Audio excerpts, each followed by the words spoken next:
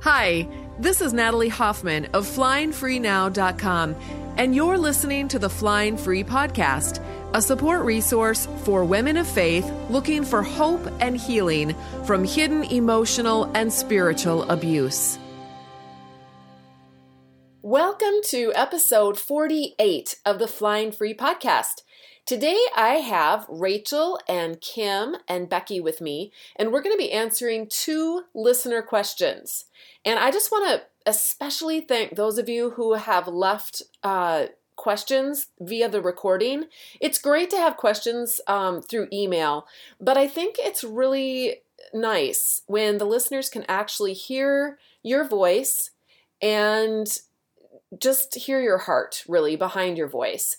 And I know that the questions that have come in are questions that a lot of women have. So it's really important that you ask those questions. And please know that when you do, there are so many other people that want to have information about those same topics.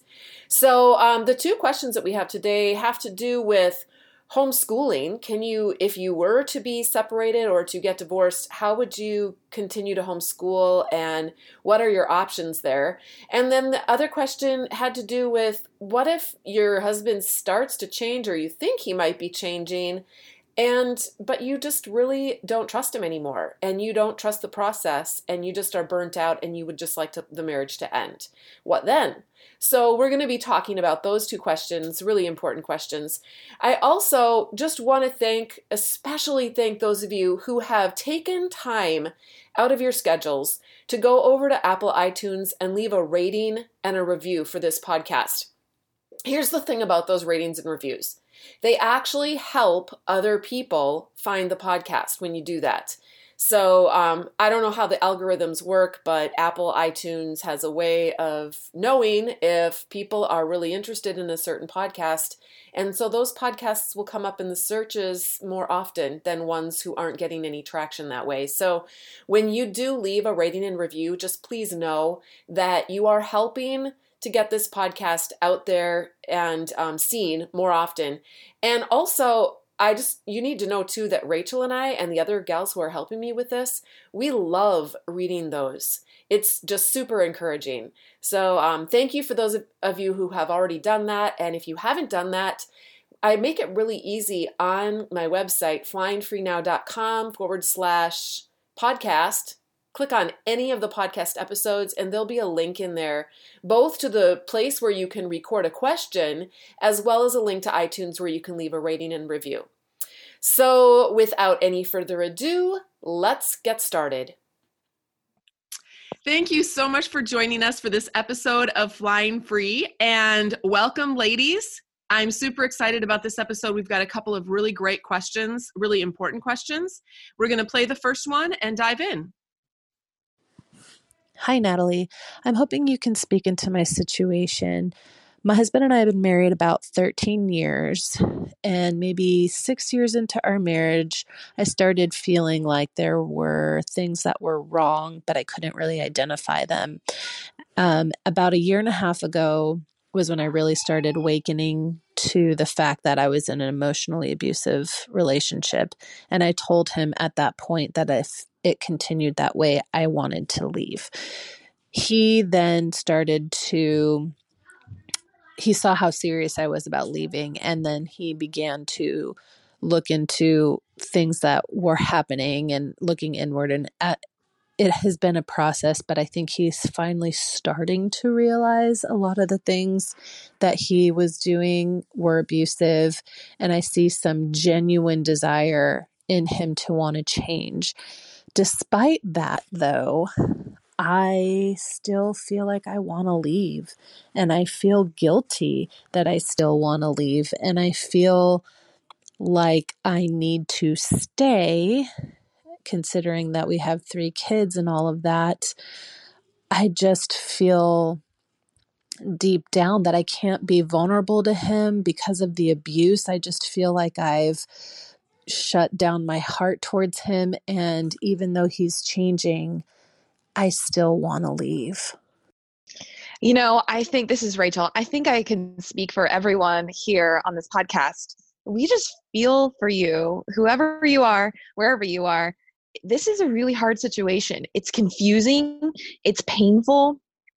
You want to do the right thing, but there's so many different ideas about what is the right thing pulling at you. And it's definitely understandable that you don't feel like you can trust your husband. And I really identify with you because I was married for 13 years to my abusive ex-husband as well. And that is a long time. And you have seen these patterns of behavior sustained for a very long time. And so there's a reason why you don't feel like you can trust him. And those reasons have been added up day after day, minute after minute, where he shows himself untrustworthy. And it's nice that maybe he is seeking to change.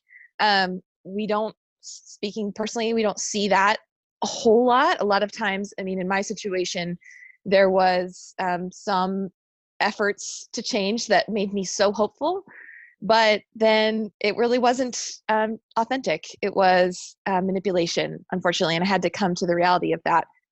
So I think you have to come to where you are most comfortable. But I just want to tell you that what I came to in my own life was he had broken our marriage vows over and over and over again. And there was no trust, because even though, he wasn't unfaithful to my knowledge, he had been unfaithful to who I was as a person. He had abandoned me over and over and over again. And that is what brought me to this place where I realized to myself, like, our marriage was over a long time ago. And filing this legal paperwork is just the evidence, the public evidence of what's been going on for years. And it's hard that you've got 3 kids. It's hard to know what is best for them. In my situation, I've got one son, and I realized that I did not want to keep showing him that this is the way that families work, that this is the way you treat your wife. It was time for me to say, no, this is not okay. And I'm reversing direction on what I've basically been living with for the last, 15, 13, 14 years. So that's where I came to. And so the only thing I would just say is try to tune out all the messages from the world of, save the marriage at all costs. You are more important than the institution of your marriage, because you are marriage was made for man. Man was not made for marriage. And realizing that is sort of, it's the opposite of often what the impression we get from the church. But realizing that was so eye-opening to me, because I had basically been acting as a slave to my marriage, trying to do whatever it took to keep it together at all costs. As long as I didn't file that paperwork, we were good in God's eyes, right? Actually, no. God is interested in the truth. And if you need to file that legal paperwork to live in truth, then that's what you need to do. Well, and here's another thought that I had, is that if I really think that, all of us here that are on this podcast, we all have relationships with healthy people now. And the difference is so, astounding.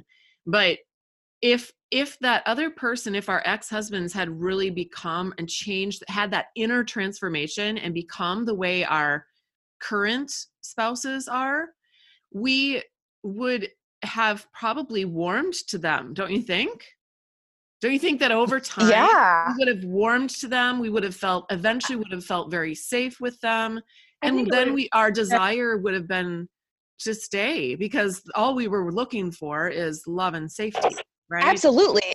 There would be the transformation would have been so remarkable, like so obvious. There was no getting around it. We wouldn't have been looking for like subtle, tiny clues that maybe give us a spark of hope that he actually is changing. Right. And this is Becky. I was going to say too, to this gal who's asking the question, my heart just sank, because I think if you go back to your fundamental beliefs in your question, you're saying that he deserves grace. He deserves a happy life. He deserves everything. You don't. And most often that's because Christianity has told us that our whole lives, that we are second, in line. It's all about him, as Rachel was saying. But in reality, reverse the situation for a minute. If you had been this horrible person and you are now who you are today, would you not, if your spouse came to you and said, I just don't think I could ever trust you again, the true humility and repentance would say, I understand that, and I want to release you. And not only that, I want to make it as painless as possible. And I want to do everything I can to support you in a happy life.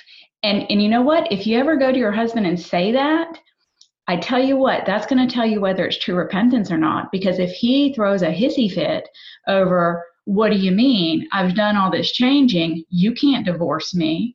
That's going to tell you a lot about where it's really at. And I've actually never known of a situation where a man actually changed. I'm sure that everything is possible. But I think I would just go back to your fundamental belief of why does he deserve all grace and all goodness? And why do you have to be the one that shoulders all the burden and all the blame? Yeah. Someone told me once, when I was trying to figure out, should I stay or should I go? They said, if he has truly changed, he will give you an amazing divorce. And I just thought, wow, well, I did not have an amazing divorce. I had a divorce that took 19 months and it was painful. But that was when the reveal really came. That was when I really had my proof, like 100,000 times, that this person was not repentant and there was no inner transformation. It was all aesthetic on the outside. So yeah, I love that, Becky. Thank you for bringing that point out. I think that's really important. If someone has had an inner transformation, you should be able to press a pressure point in them. You should be able to press for your own autonomy, for your own voice to be heard. You should be able to show up as a whole person, and they will respect your space. They will respect your voice. They will listen. They will care. They will make room for you to live and move and breathe in their world. And it will be a beautiful, safe, healthy thing. And yeah, I hope that that's what this man is doing. But I really think that if he was truly doing that this listener would be starting to feel, after a year and a half, would be starting to feel that safety. And I would, Natalie, add to that she might be listening to us and saying, well, but y'all don't understand. He's come so far. True repentance, obviously true repentance is overnight. Becoming a different person does take time. But I just have a really hard time believing that men who have operated this way, normally 30, 40, 50 years of their lives, they may repent. I'm not sure they're going to change. And if they do, are you willing to wait 30, 40 more years of your life all for them? And it's just no church would ever ask a man to do that. Yeah, and grace, okay, so grace is present, can be present here, but grace does not mean a lack of consequences. And what's happened here, you can't avoid consequences when you treat someone horribly for years upon end. That's right. I was going to mention, I'm sorry, Kim, go ahead. Oh, well, I was just thinking about, yes, Rachel, also want to say what Rachel said. It is so understandable that this woman is feeling hurt. So definitely that pain is real. And the broken vows, I just wanted to reiterate that. And also I liked Becky's viewpoint about why is he the only one that can why is the grace focused on him? So I think one of us mentioned about kind of putting a pressure point on a spouse, and maybe that would be for this woman a physical separation for a while from her husband, and see how her husband would handle that and what would happen with that. Would the change be sustained throughout that period of separation?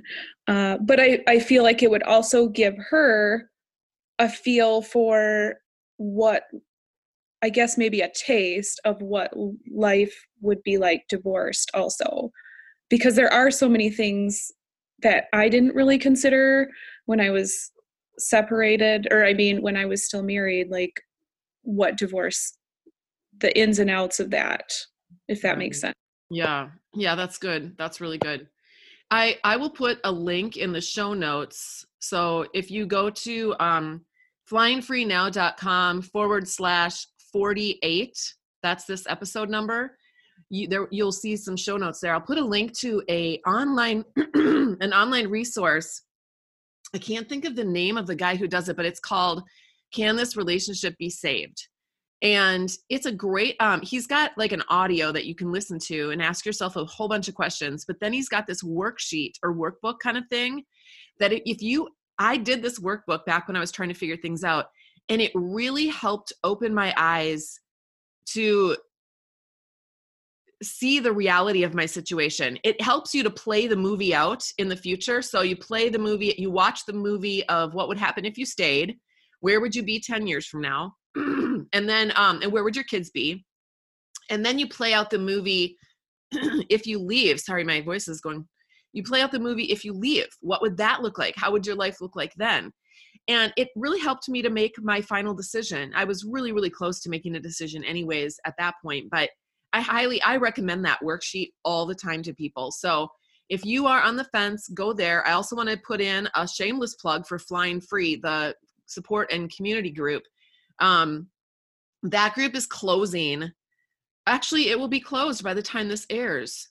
So I'm still going to plug it though. If you go to joinflyingfree.com, you can get on the waiting list to hop on in March.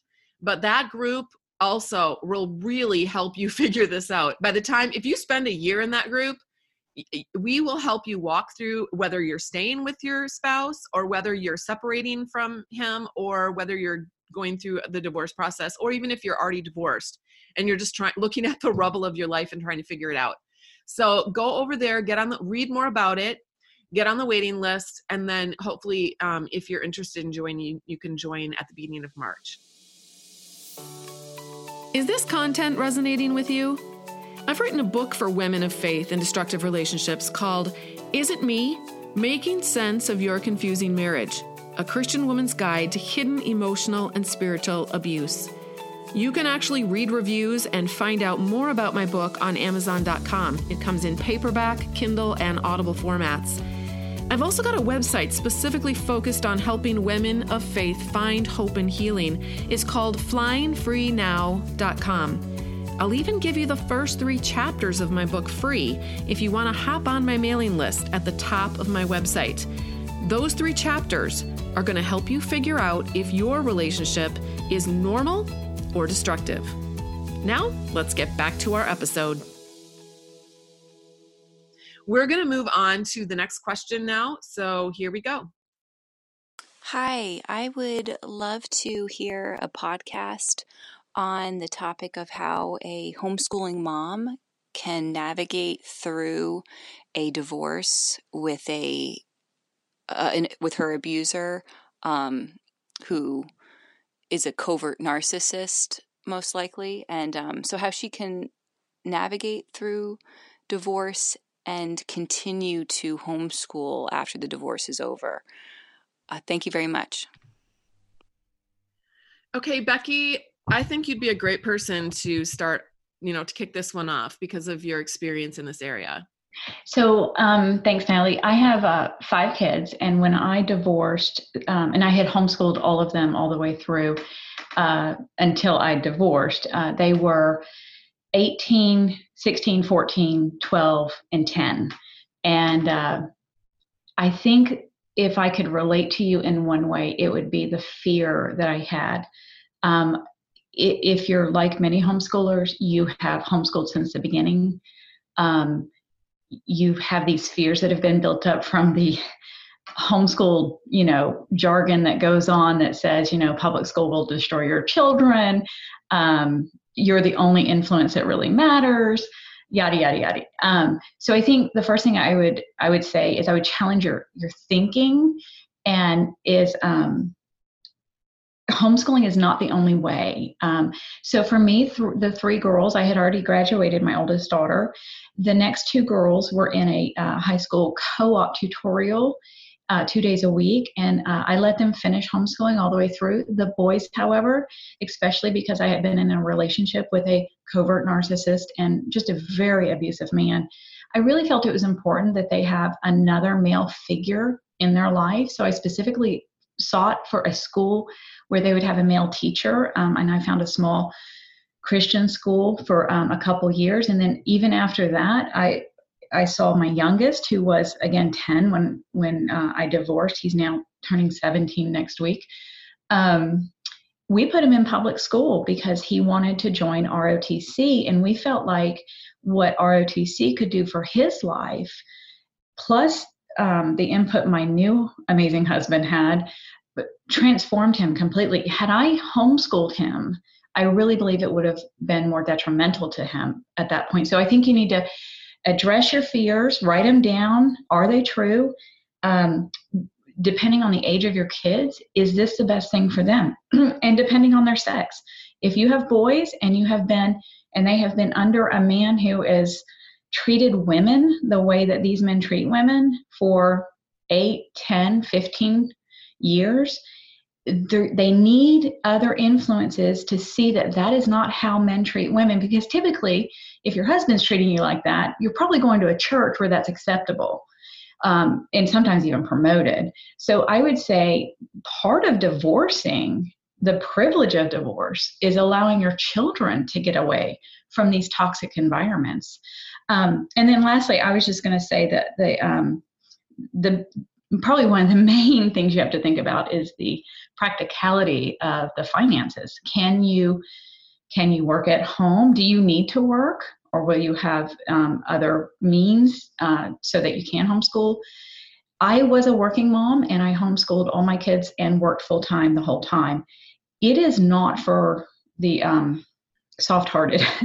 It was very hard. I gave up every other aspect of my life in order to do it. But I knew at that time, with an abusive husband, the best thing I could do was be close to my kids, keep them close. Once I divorced, I felt it more important to let them expand their wings and see the world without the tainted vision that their father would give them. I want to jump in here too, because I have 9 kids. I homeschooled for 20 years. The first 2 I homeschooled all the way through, and then I won't go into all the details, but I've got a couple of kids in public school. I've got some kids in a private school now, and a child in a private Christian university, and another child or 2 other children that are in a secular university. And so it's all across, I've experienced all across the gamut. But I think that we can all relate to the idea of, we want to homeschool our kids because we're trying to give them the best start possible. We want them to be grounded in the Word of God. We want them to be grounded in the truth. We want to protect them from bad influences so that they can, grow up and do all these great things for God, or or at least have a happy, satisfying life with a strong faith, right? And we think, at least I did, that if they go to a secular school, that they're going to, that they're going to lose that. They're going to learn about evolution. They're going to hear a bunch of lies. They're going to become gay, whatever. And I just want to say that my kids, the outcomes of my older kids have been all across the board. So it doesn't, and what my conclusion after all this, my oldest is 26. My conclusion is that it doesn't really matter at the end of the day how they were educated, what kind of education they had. I mean, it does. Okay, it does in the sense of what Becky said. As individuals, for example, one of my kids really thrived in homeschooling, and he has his own business now, and he is making money hand over fist. Not that that's a sign of success, but I'm just saying he graduated at age 16. He did PSEO. He got a college degree basically without paying anything. So he's kind of the poster child for the homeschooling thing. So you'd think that all the rest of my kids would have followed suit, but no. I've had kids that have dabbled in drugs, like serious drugs, kids that have slept around, I have, we've got a lot of issues, and those kids were the ones that went to Christian school and were homeschooled. The ones that are in public school so far are doing pretty good, so far. We'll see what happens. But here's what I think what the big problem was in our family. It wasn't the education piece. It was the abuse.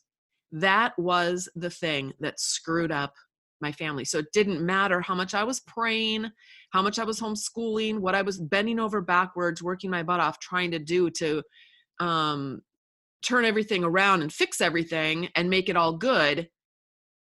It was the abuse, which I had absolutely no control over. That is what caused so much dysfunction and so many false beliefs. And it wasn't just the abuse that my husband was doing. It was the spiritual abuse that was happening at our church. It was the way that my kids were being raised to believe certain things. I recently wrote a blog article about the abuser God. And we were basically believing in not just a daddy who was abusive, but we were also believing in a God who was abusive. And that really messes with your head. And I believe it's a satanic movement in the church that is destroying families. And so the answer is not the education piece is not the whole answer. The answer is, who are we worshiping? And we can worship that God whether we go to public school or private school. So I just wanted to address that. I'm wondering if anyone could address the financial aspect, or how did the rest of you guys deal with that? Well, for me, this isn't really quite the financial aspect. This is Kim, by the way. 3 years ago, I was going through my separation and divorce, and my kids were 12, 9, 7, 5, and 1.5. And I continued for a little while I was separated in homeschooling them still. And I had always done it alone. I did not have help from my ex, really, in childcare, schooling, clean, anything at home. So it was always all on me, but the emotional trauma of that separation was so exhausting and heavy. I had so many people, the flying monkeys, contacting me and showing up at my house and telling me I had to go back. I could hardly get out of bed in the morning. So I came to a point where I knew I cannot continue to do this, to homeschool.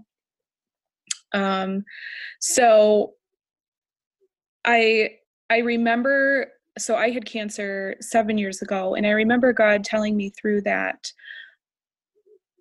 him speaking, love the kids more than you do. And so that came back to me through this separation, that he loves them more than I do. He's going to take care of them if I send them back to school. It will, in a sense, hopefully be okay because he loves them more than me. So I did re-enroll them back into their private Christian school. They had gone there before I started homeschooling. I homeschooled for about 3 years. And they're doing quite well now. My oldest is in high school now, and that's going well. They, for the most part, enjoy it. There are, of course, bad days, but once my kids went back to school too, I knew the weight was heavy of homeschooling, and I'm sure Natalie and Becky, you guys get that, and this woman listening, homeschooling it's a full-time job in itself.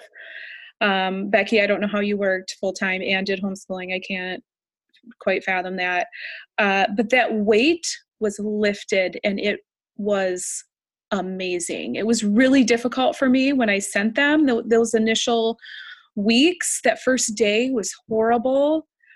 I remember it so vividly. It was horrible, but I do believe that the Holy Spirit spoke to me that day too. And honestly, actually, that's a whole other story. Released me from that marriage. But so just even thinking about that, you might not even fully realize the weight of what you're carrying just in the homeschooling aspect of your life until that might be gone for you, and then you can maybe try to focus too on what else is going on in your life and in your, sounds like you're going through a divorce, so through that.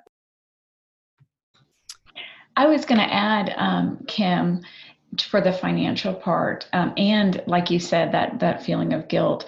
I actually felt guilty when I put my kids in school because I was glad I didn't have to homeschool them.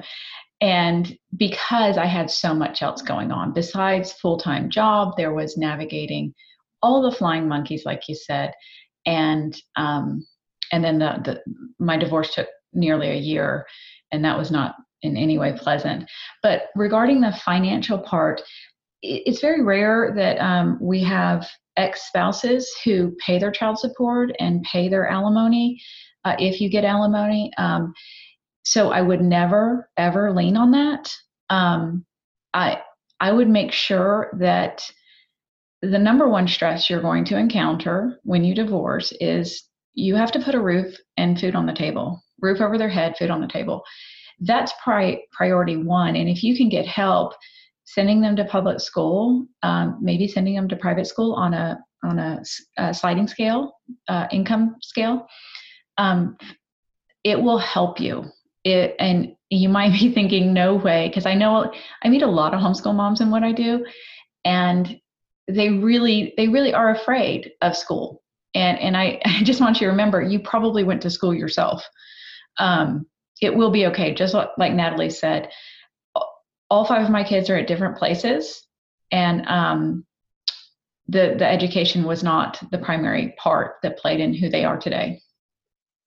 So one more thing, Natalie, that might be beneficial to this woman that's deciding the homeschooling, but I think for other major decisions that we have to make in our life, especially during these traumatic times, is to maybe refer back to episode 47 that we recorded, and Sarah was in that discussion with us, and she had 4 little nuggets or questions when you're trying to maybe make a decision.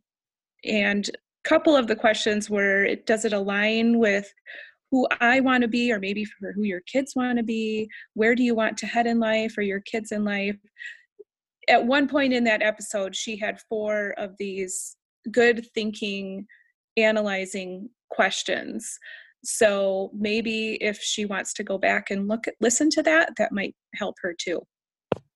Yes, and she can do that by going to flyingfreenow.com/47. And that will get her straight to that episode. I wanted to say one last thing too. My kids have thrived in school, like thrived in a way that they did not thrive in homeschool. And if I had to do it all over again, I wouldn't have homeschooled. My second son, I think he really needed to have been in school. And I grieve over that a lot. I grieve over my decision to have kept him in homeschool and to have kept him. He was athletic. He could have played sports.